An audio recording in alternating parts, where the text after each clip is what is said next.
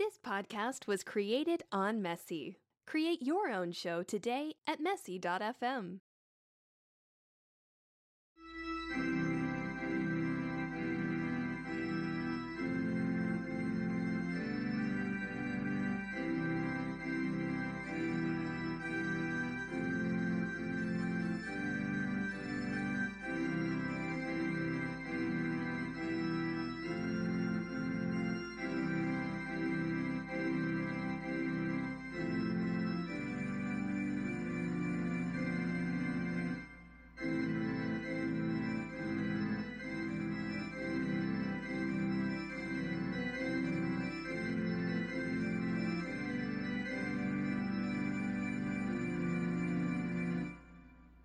It's Rugby, Ranter, Banter, episode 29, so shut up. Hello, sheddies. Welcome to my shed. Also now known as the Ice Shed. I was trying to think of something more catchy. I don't know what I got. The Ice Chest. The Ice Shed. The Ice House. That's what I should have called it. Do you remember the Sweat Lodge? If you're a newer listener, you won't remember the Sweat Lodge, but I was in Arizona and I recorded an episode under a house in a crawl space. Was that the right one? I'm mixing up my episodes. I definitely had an episode called Sweat Lodge, where it was so hot and sweaty I ended up taking off all my clothes. Was that Strip Pod? Jesus Christ. There's been so many. It's episode 29. Can't believe it. About 6 months. I almost said we've been doing this, but you haven't done anything, have you? If you've listened, if you've ever supported me in any way, thank you. And also, at the same time, how dare you? Because it's kind of like when I started doing stand-up years ago. There's a few people who sort of motivated me to do it, and I've never forgiven any of them.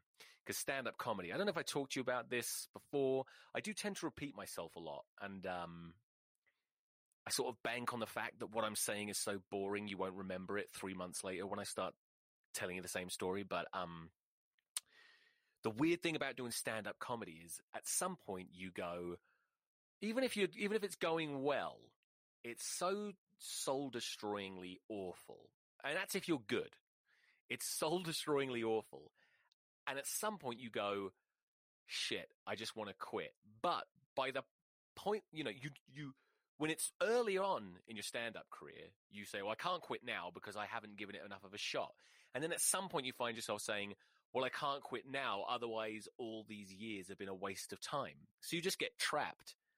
Why am I saying that? What's that got? Oh, yes. It's the same with podcasting. That's what I've realized is that it's fun to do, but there's a few, I bet everyone who's done a podcast at some point has gone, why the fuck did I start doing this? And I have many times. So I don't know what I'm talking about anymore. I'm supposed to talk about rugby.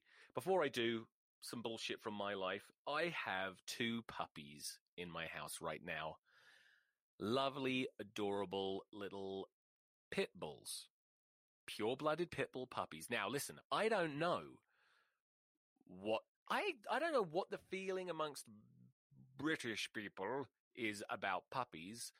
About pit bulls. I know what it is about puppies. You bloody love puppies. But when I lived in England, I seem to remember pit bulls were illegal. Or was that see, that's the problem. I left England when I was 18. Well, 18, then I came back for a year when I was 9. At any rate, I was a fucking moron.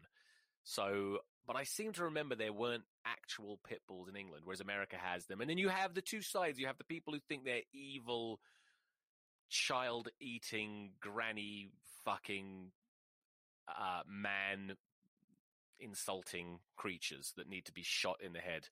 And then you have the people that defend them and say, oh, they're the loveliest dogs in the world. They wouldn't hurt anyone. And, I don't care to defend. I'm just not going to do that. I don't feel like it's my duty to defend pit bulls. But I have had 2 pit bulls before. And one of them was the nicest dog in the world. And she got sick. She got ill. She had some sort of kidney disease and ended up dying. It was horrible. The first one, I say I had it. It was really my roommates. This is like in the year 2000, 2001 maybe. No, 2000. Barely the year 2000. A guy I played rugby with actually in Albuquerque. He was from Hawaii.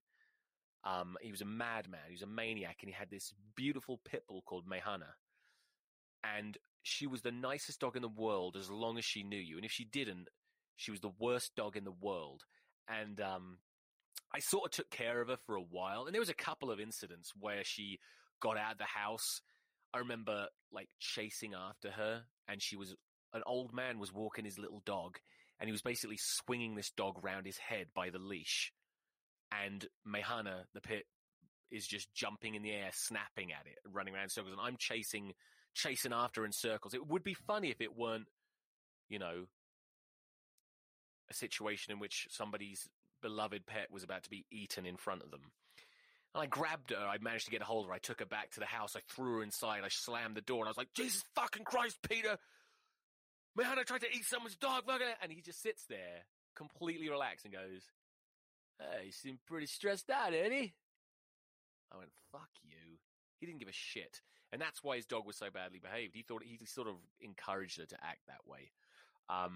But my pit bull that I had after her was the loveliest dog ever. She wouldn't hurt a fly. Anyway, I got these, she'd hurt a fly. I mean, who wouldn't? But I've got these two beautiful pit bulls, boy and a girl, brother and sister.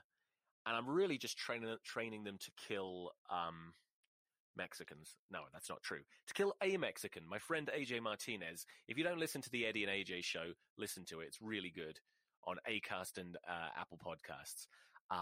But he's my best friend here in America, and I fucking hate him. He's such a piece of shit. He it's interesting. So he hates pit bulls. Thinks they're just awful, disgusting. He believes all the stereotypes, but it's because he's born and raised here, and he's known enough gangster Mexicans, what they call vatos, V-A-T-O-S here, and they only ever own two breeds of dog, pit bulls or chihuahuas. The chihuahua makes sense because they're Mexican, but it is interesting. And what's even more interesting is I've also owned a chihuahua. Yeah. Also an awesome dog. Also a psychopath. Yeah, the Chihuahua was by far the most aggressive. Anyway, I don't know why I'm talking about my dogs. You don't give a shit, do you? I'll put pictures up. No, I won't. But anyway, my goal is to just never let my friend AJ, who he comes to the shed once a week and we do the Eddie and AJ show. My goal is to never let him see the dogs, but I will manage to steal like a glove of his or something and get them to know his scent. And I'll train them to attack, and then one day he'll be walking across the backyard down the path to my shed, and I'll just open the door and go Schutzenrecht. I don't know what the words are. It's like Schutzen training, right? German. Fachte Nacht in Mexico. What was that? That was nothing like German. What is that? Fachte Nacht in Me. I was sounding Swedish or something. Anyway, whatever the German word is. Fuck cunt. And they'll just tear him limb from limb in front of me. It'll be so great. Too dark? Too dark for episode 29? I'm trying to chill out more. Sometimes, as you know, I do indulge in drugs. Man, I love drugs. Not shitty drugs like meth or heroin. The good ones. I'm talking weed, shrooms, LSD, DMT, RESPECT, POV pornography, hardcore DP tranny TV. What the fuck am I talking? Sorry. That is my drug of choice, though. Pornography, online porn. And I may have said this before, as I mentioned earlier, my memory's a little hazy because of all the drugs. Just kidding. By the way, I very rarely do any kind of drugs, but I do enjoy magic mushrooms. I'm a bit of a psychonaut, and sometimes I'll smoke weed. It's legal here. Relax. But you know what? I don't give a shit if it's legal or not. I smoked it when it wasn't legal. It's a big pet peeve of mine. I don't know what it's like where you are, but here in America, they're really relaxing the drug laws on marijuana. And what bothers me is you got all these dumb fucking middle-aged Americans who 20 years ago wanted you locked up for life if you smoked weed. But as soon as their doctors start saying, well, actually, marijuana does have medicinal uses and purposes, and it's not that bad, all of a sudden they're like, yike, maybe I'll get some marijuana. Oh, look out. And all these fucking old women are suddenly getting high and they think it's fine. Meanwhile, there's people in jail now finishing their sentences because they did what these old bitches are doing. Men too, but it's mostly old women that are ruining my life. But anyway, I was saying pornography. It's a slippery slope. A slippery, cum-drenched slope, pornography. Online porn, that is. Because, you know, I basically came into maturity when the internet was invented. I'm not sure. That's probably not true. I feel like the internet was invented, came out like it was gay. The internet was created and became available probably way earlier than we were aware of it, because it was just too much for us to even grasp. Couldn't understand it. But the late 90s, 96, 97, that's when it started to come out. I remember I was at sixth form college in 97, and my friends and I would print black and white pictures of naked women in the computer lab to go home and fucking wank off to them. Not together. That would be awful. But can you imagine doing that now? That would be insane. I get angry if I load a porn video. If I watch a porn video on my phone and there's no sound. That's offensive to me, you know. But the problem is, there's a term for it. I can't remember what it is, but people are suffering impotence. Is that the right word? Wait, impotence is when you can't. This is great. Last week I couldn't remember the word amnesia. That wasn't it. I'm suffering amnesia. I can't remember what it was last episode. You know, I can check the name of the fucking episode. I'm so goddamn stupid. I'm not high or anything, so don't try and fucking give me that shit. Podcast, Acast, the worst podcast platform on earth. Let's go down. It was amnesia. Well, what the fuck? Anyway. Now I can't remember what the word is for when you can't maintain an erection. But anyway, people are having that problem, floppy dick syndrome, because they're looking at so much porn. They're basically overloaded. I've done it. Don't get me wrong. I can get it up, you know, as long as there's not too much pressure on me. But you know, I definitely feel the burden, the weight of all the porn that I've looked at over the last 20 years. 20 years now. And I'll tell you what's really scary, and to younger listeners, just listen to your Uncle Eddie in his sheddy. Stay away from it, because, you know, it starts out fun. You start out looking at innocent shit. Just tits and pussy and sex, I suppose. But, you know, regular sex leads to anal. Anal leads to lesbians. Lesbians leads to fucking tranny porn. And the next thing you know, you end up like me, 20 years in, and you realize the shit you're beaten off to isn't even technically considered pornography anymore. That's really fucked up. When someone walks in on you and says, "Oh, what's that on the screen? What are we looking at? What is that? Fucking Pokemon?" You're like, "Get away! Get away!" I'm in deep. I'm in too deep. Pokemon. Pokemon wouldn't be that weird, would it, nowadays? What am I talking about? Shall we talk about rugby? You never answer. Okay, England beat Australia. Some other shit happened. Let's go. Rugby Ranter Banter, episode 29. A stupid number, if you ask me.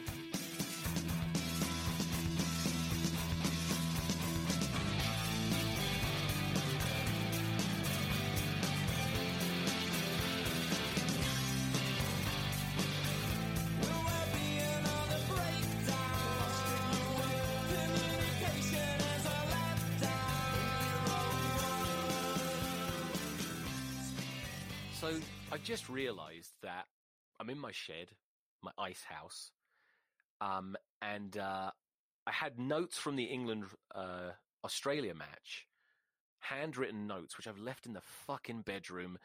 So now I'd have to, if I was going to get them, I'd have to run the gauntlet of getting past the vicious pit bull puppies, who would probably go and make me feel sad, and then past the vicious pit bull wife, who would probably go, what are you doing? So in order to get my notes, so I'm just not going to I don't need them. I think I had some pretty good ones. I was analysing the players very well, but I do have something written down on my computer. But in a nutshell, my overall feeling seems extremely harsh. My overall feeling at the end of that match was I was absolutely fucking pissed off. And now look, I think all of us, all England supporters, if you'd asked us at the beginning of the November internationals, would we take 3 wins from 4 and a 1-point loss to the All Blacks, we would have said, fuck yes, please, thank you. Whose dick do I have to suck to make that happen? But the way it all unfolded, so England against South Africa, that was the first match, right? Let's see, it was England versus South Africa. Yeah. England versus South Africa was decent. We won. It was controversial, but I remember, and you may remember, my opinion was, if that is a platform from which England can build, good. Then the New Zealand match, an epic, awesome start. Are you supposed to say epic anymore? A teenager told me, nobody says epic anymore. And I said, fuck you, you rapscallion. Isn't that absurd? Words become untrendy. I'm going to use epic all the time now. But a great start against New Zealand, and then a very dodgy call killed any chance of the greatest ever try at Twickenham from an England player with Sam Underhill, and in all likelihood a very famous victory. So that was good in general. Then the Japan match, a weird one, a combination of, I suspect, the England players not taking the Japanese team seriously enough. Certainly England fans didn't take them seriously enough. And then a strong end to it, but just one of those matches you could sort of write off. And then this match against Australia. Look, there's no other way of putting this. That Australia team are a fucking embarrassment. That was the biggest shower of shit I've ever watched from an Australian team. Like, it's they were playing in ways that I've seen England play before, but I've always thought, to the Australian rugby team's credit, I've always thought they were sort of mentally pretty tough. They don't always win, and God knows England has spanked Australia a few times, but we've never, tour of hell spanked them. Was it 98 when Matt Dawson captained them? I remember being in the living room watching England lose to Australia by, was it 57 points or something? It was awful. I remember my stepbrother started cheering the Australians on. He just turned traitor. And then my friend who was there, Pete Lamarquand, and I got really angry with him. Anyway, you don't care about that. But it was awful. Like, this Australia team were pretty much as bad as that England team were. I feel that was that team needed to be put to the sword, and fast. They showed from the get-go they weren't up for it. They weren't even interested. I don't know what the fuck their problems were, because they got good players across the team, across the squad. And they went out there and they couldn't even fucking pass a ball. It was incredible. It was like someone was playing a video game on easy, like moron difficulty level. They couldn't pass. The only chance that they had, basically, if the ball went to Falau or what's his name, Palett Hetty, fucking hell, you know what I'm talking about. Those two at least looked dangerous with the ball in hand. But other than that, they were fucking useless. We should have beaten them by a minimum of 30 points. And I'll tell you what, when they scored the last try of the game, I was angrier than I've been probably for any England match. I don't think I've ever been that pissed off. And it's a very worrying... it might not seem like a big deal. You could easily be forgiven for thinking, well, they knew they had the game won, and there was no way Australia could win it. So who gives a shit? They just weren't. They were already ready to. And they won. So shut up. No, against a team that bad, they should be thinking in the last 5 minutes. All right, it's a World Cup final. We have to score to win, and we would rather die than let them score. That is the attitude that England needed to have. And you could see England switched off, not just in that last few minutes, but multiple times throughout the match. After 20 minutes, I think it was about 20 minutes, I remember just thinking, Australia look fucking shit. We should be ahead by more points than we are. And after about 25 minutes, England's intensity and focus just completely dropped. And it's pathetic that we let Australia back in. There was I wish I had my fucking notes. There was obviously some great performances. Kyle Sinclair was absolutely amazing. Just lethal, ball in hand. And defensively, and in the scrums. You know, another interesting... Wasn't it... Just changing the subject slightly. I got nostalgic at that first scrum when we just obliterated them like the good old days. And then a really good positive thing that happened is as the scrum went back, Mark Wilson picked up from the base. And my first thought was, why the hell did he do that? Because I've been trained since I've been watching England to believe that you out-scrummage them and you get the penalty. You go for the penalty every time. So he picks up, but it immediately led to a score. It was interesting. I mean, maybe he just didn't I don't know if he... maybe that was a deliberate decision. Get them backpedaling at the scrum, pick and go. I guess if a penalty... I don't remember if the referee had actually played advantage to a penalty or anything at that point. If he had, then it's really smart to pick up because the worst case scenario, you're going to get penalty. Anyway, who gives a shit? Anyway, that's my overall feeling, is statistically, these autumn internationals have been absolutely phenomenally great for England. Statistically. And it is a success. There's no doubt about that. It was a successful series. However, in actuality, looking at performances, looking at selections, looking at decisions made, I'm just still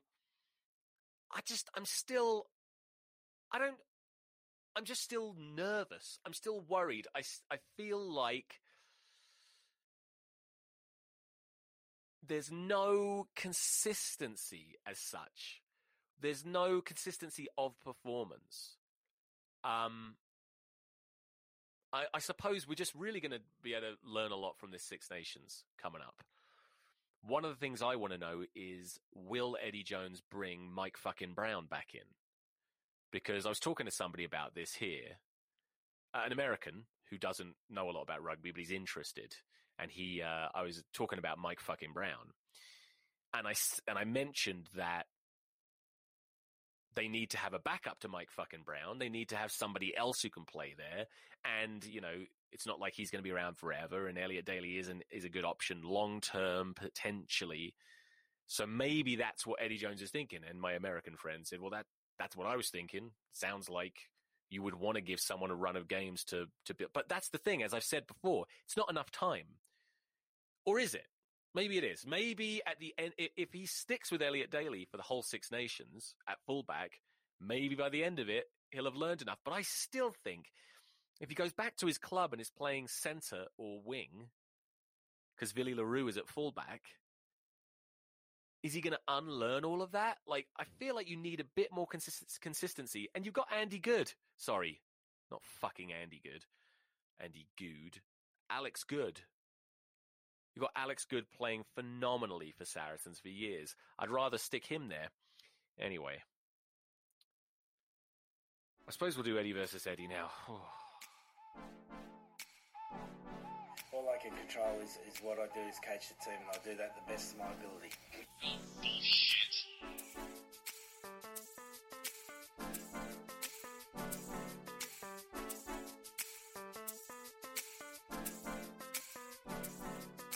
You've heard the conspiracy theory that Eddie Jones was planted by the Australian Rugby Union, whatever they're called, to fuck up our plans for the World Cup. I think that's a little far-fetched and silly, but I think the truth is something even more bizarre and nefarious.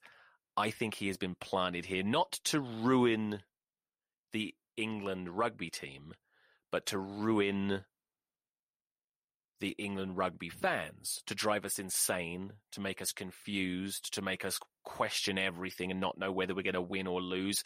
Moments of brilliance, inspired selections, retarded selections. Time will tell. Sometimes I wonder if how important a coach even is. I think I talked about that before too. I think I'm repeating myself a lot today, but you know what? I don't have a lot to say about Eddie Jones. It's been as successful. He's back on the up. So for now, I shall stay my tongue. I shall hold my punches. I shall keep my arrows quivered. Is that what it's called? So we're cool, Eddie, for now. Yeah! I have a few other things I want to talk about. A few standout performances in the Premiership that I think are worth talking about. Harry Thacker with his hat trick got me a lot of fantasy points. A lot.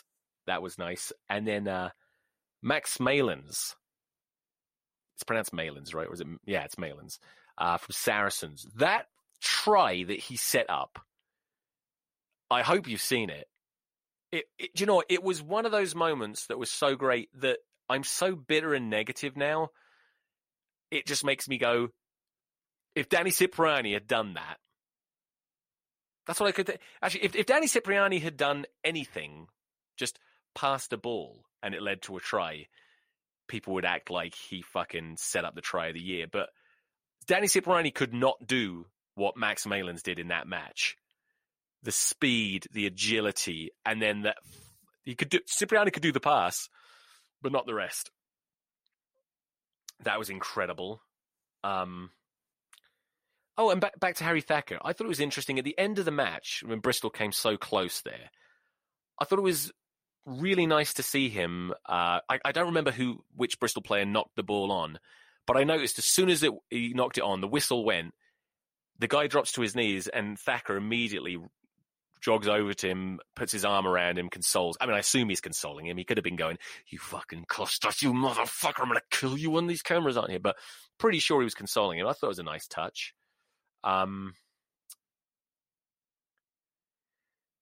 Also from Saracens, Lazowski. The speed, first of all, that he has. We know he's defensively great, and I knew he's quick. But now he's played from 10 to 15, every position, right? He's on the wing, incredible speed. He could be our Bowden Barrett.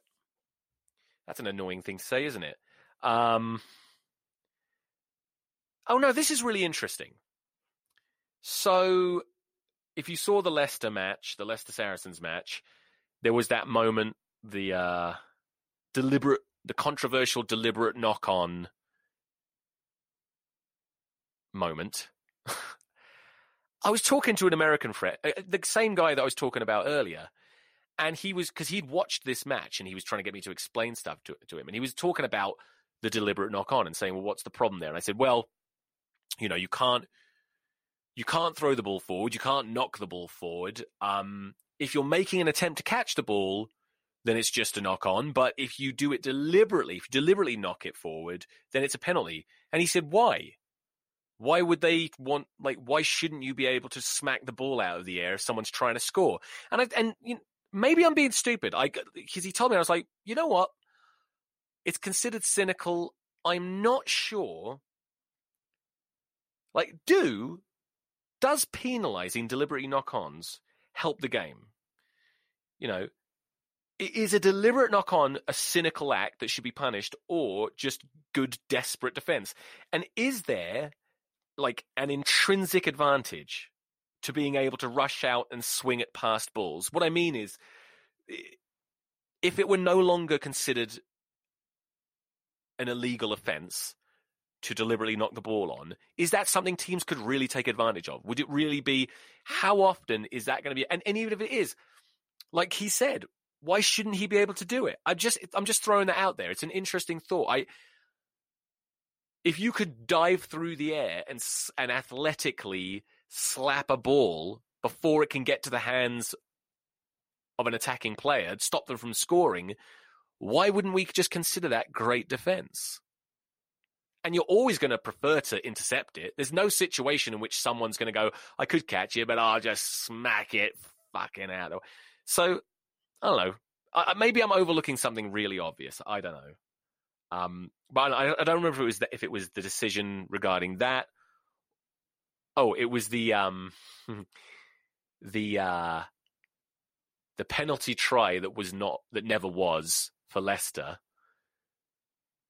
Pretty sure that was the one where I heard Dan Cole say, "That's bollocks," as he walked off. He sort of just trailed off, but he was clearly saying that's bollocks. I enjoyed that too. There was a lot of good rugby. You know what? It's such a blur, isn't it? It's so hard. First of all, it's so hard to watch all the matches on a weekend. Even if it's just Premiership, 6 matches, it's kind of hard to find the time to watch all of them. And when you do, they all blur together into this weird mess.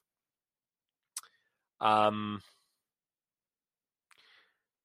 last thing I want to talk about, and I don't want to get too nasty. I'm not going to get nasty, but I don't want to get too controversial. Have you seen the video that do you know what? Andy Goode, I listened to his podcast with Jim Hamilton, and look, I certainly, people in glass houses don't want to throw stones. I'm certainly not in a position to start judging other people's rugby podcasts. And as I say, I listen to it, and I do enjoy it to a degree. But my feelings upon listening to it from the get-go was that Jim Hamilton is very funny and very likable. The Kiwi guy, whose name I can't remember right now, seems to have no understanding of European rugby, and I'm not sure why he's there. And then Andy Goode, he started growing on me, but he definitely seems like a bit of a bully from the get-go. His humor seems to be very derogatory. I mean, it just is. And then they would argue that's Jim Hamilton gives as much as he takes. But even when they talk to other rugby players, Andy Goode always comes across as a little bit nasty. But it struck me that was probably a defense mechanism because maybe he's not super comfortable yet talking on microphone all the time. And over time, he seemed to be less that way. And certainly I've agreed with a lot of his opinions with rugby. But whatever your feelings are politically, and I don't have a strong opinion when it comes to Brexit, for example. I don't even live in Europe or England. So it's not something I've really stressed about too much. But he's very vocal about his pro-Brexit stance, and he's very vocal about his sort of more right-leaning positions. Now, what's concerning me is you may or may not have seen, probably most of you have seen the moped videos. When I first saw them, I'm so stupid that when it said moped theft, I thought that meant someone had stole a moped. And but if you haven't seen it anyway, it's people, I'm assuming criminals who steal shit, because they said thieves, and then try and get away on their mopeds. And then the video is from the camera inside a police car as they run them over. Now, look. So Andy Goode, his attitude is, yeah, good, ha-ha, this is what they deserve. not that PC bullshit. Now, look. If you listen to me long enough, and certainly if you listen to the Eddie and AJ show, I fucking hate PC bullshit. I hate it. I can't even express how much I hate certain things going on politically and socially because I don't want to come across as too much of a cunt. But there's one thing I definitely don't agree with, and that is police trying to murder people, essentially, for stealing material possessions. That just doesn't make sense to me. And look, maybe there are situations where it is okay. Like, if that guy on the moped had punched an elderly woman in the face, fractured her eye socket, stole her purse, stabbed a child in the asshole, and then ridden off, then I'd say, yeah, run that fucking cunt over. But here's my issue. And if you're one of these people, you know, no offense, just hopefully you'll understand what I'm saying. So somebody responded to Andy Goode's thing saying, yeah, so much for, you know, human rights, blah, blah, blah, sarcastically. And Andy Goode's response, predictably stupidly, was, so you think it's fine for people to steal things? Which is the most stupid, ignorant, illogical response to that whatsoever. The guy didn't say, why are they trying to run him over? Who cares if he stole something? He didn't say that. He sarcastically said so much for human rights.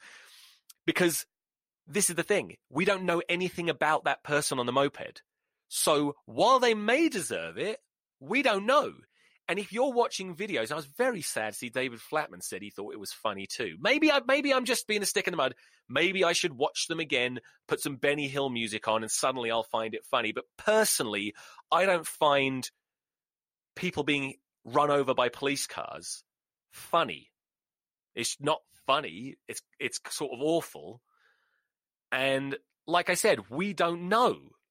I tweeted exactly this. We don't know anything about the guy on the bike. Is it a man? Is it a woman? How old are they? What's their background? For all we know, it's some teenager who stole something as a bet to try and look cool in front of his friends, and then he gets his fucking vertebrae shattered and his life is ruined, you know? Whereas he could have been helped to learn that wasn't, you know. And then someone said to me, what about the victim? We don't know anything about them. Yeah. And I said, that's exactly my point. Jesus Christ. Yeah, we don't.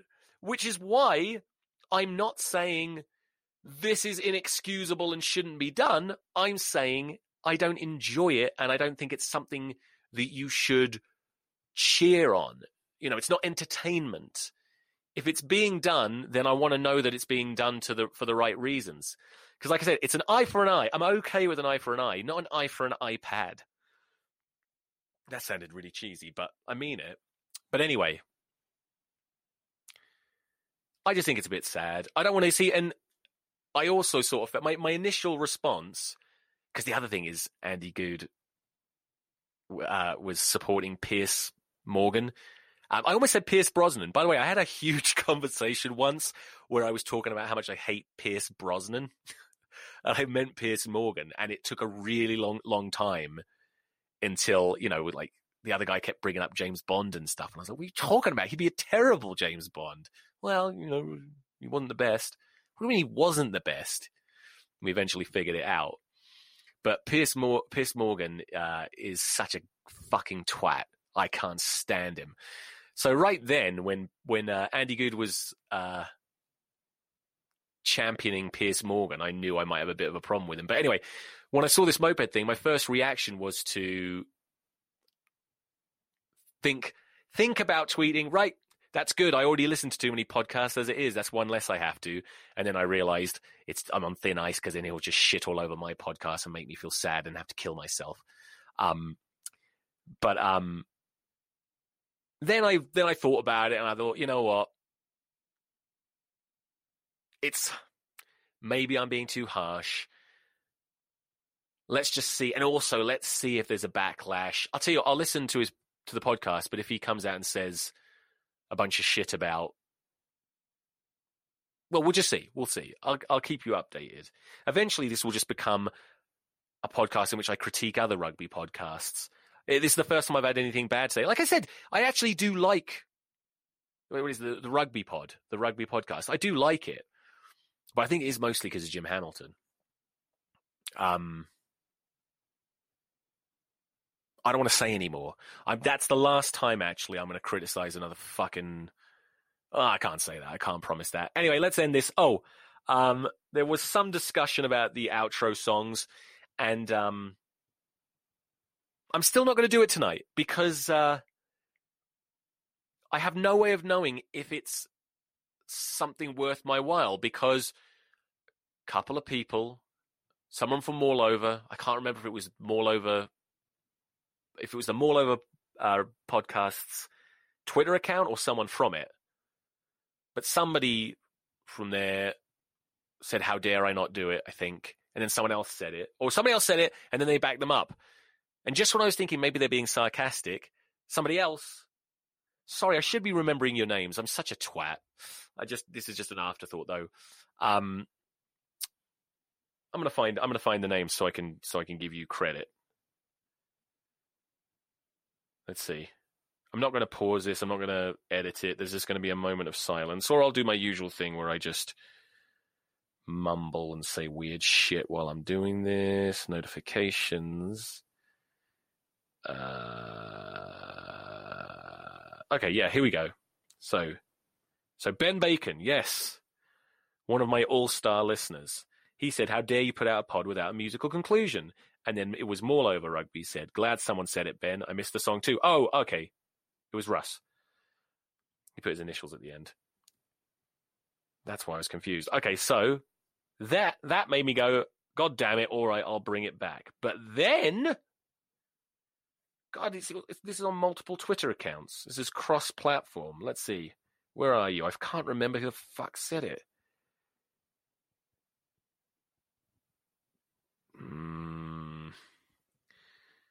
Oh, and then Longshanks Dan, that's what he calls himself now, Dan Naughty Step.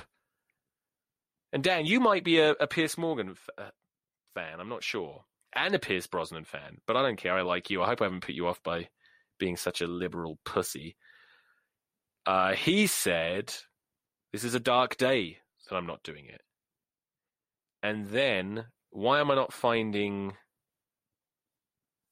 the person who told me that my songs are shit? And honestly, made me feel better because I didn't want to have to do it. What's going on? Did I just dream it? Did I imagine that this happened?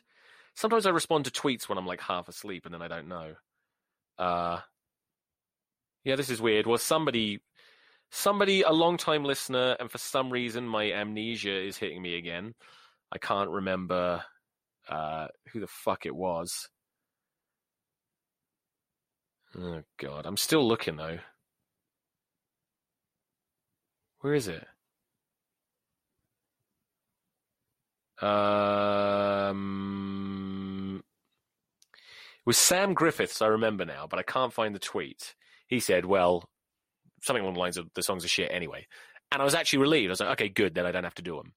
So here's my issue, though. Now I don't know who's telling the truth. I don't know if the people that said they want me to do it genuinely want me to do it, or they're being sarcastic and they just want to see me suffer or know that I'm suffering because I don't want to do it. And I don't know if the negative reaction was just for fun. I don't know what to do, but I do know that it's very, very late and I'm very, very tired. I'm going to end this right now.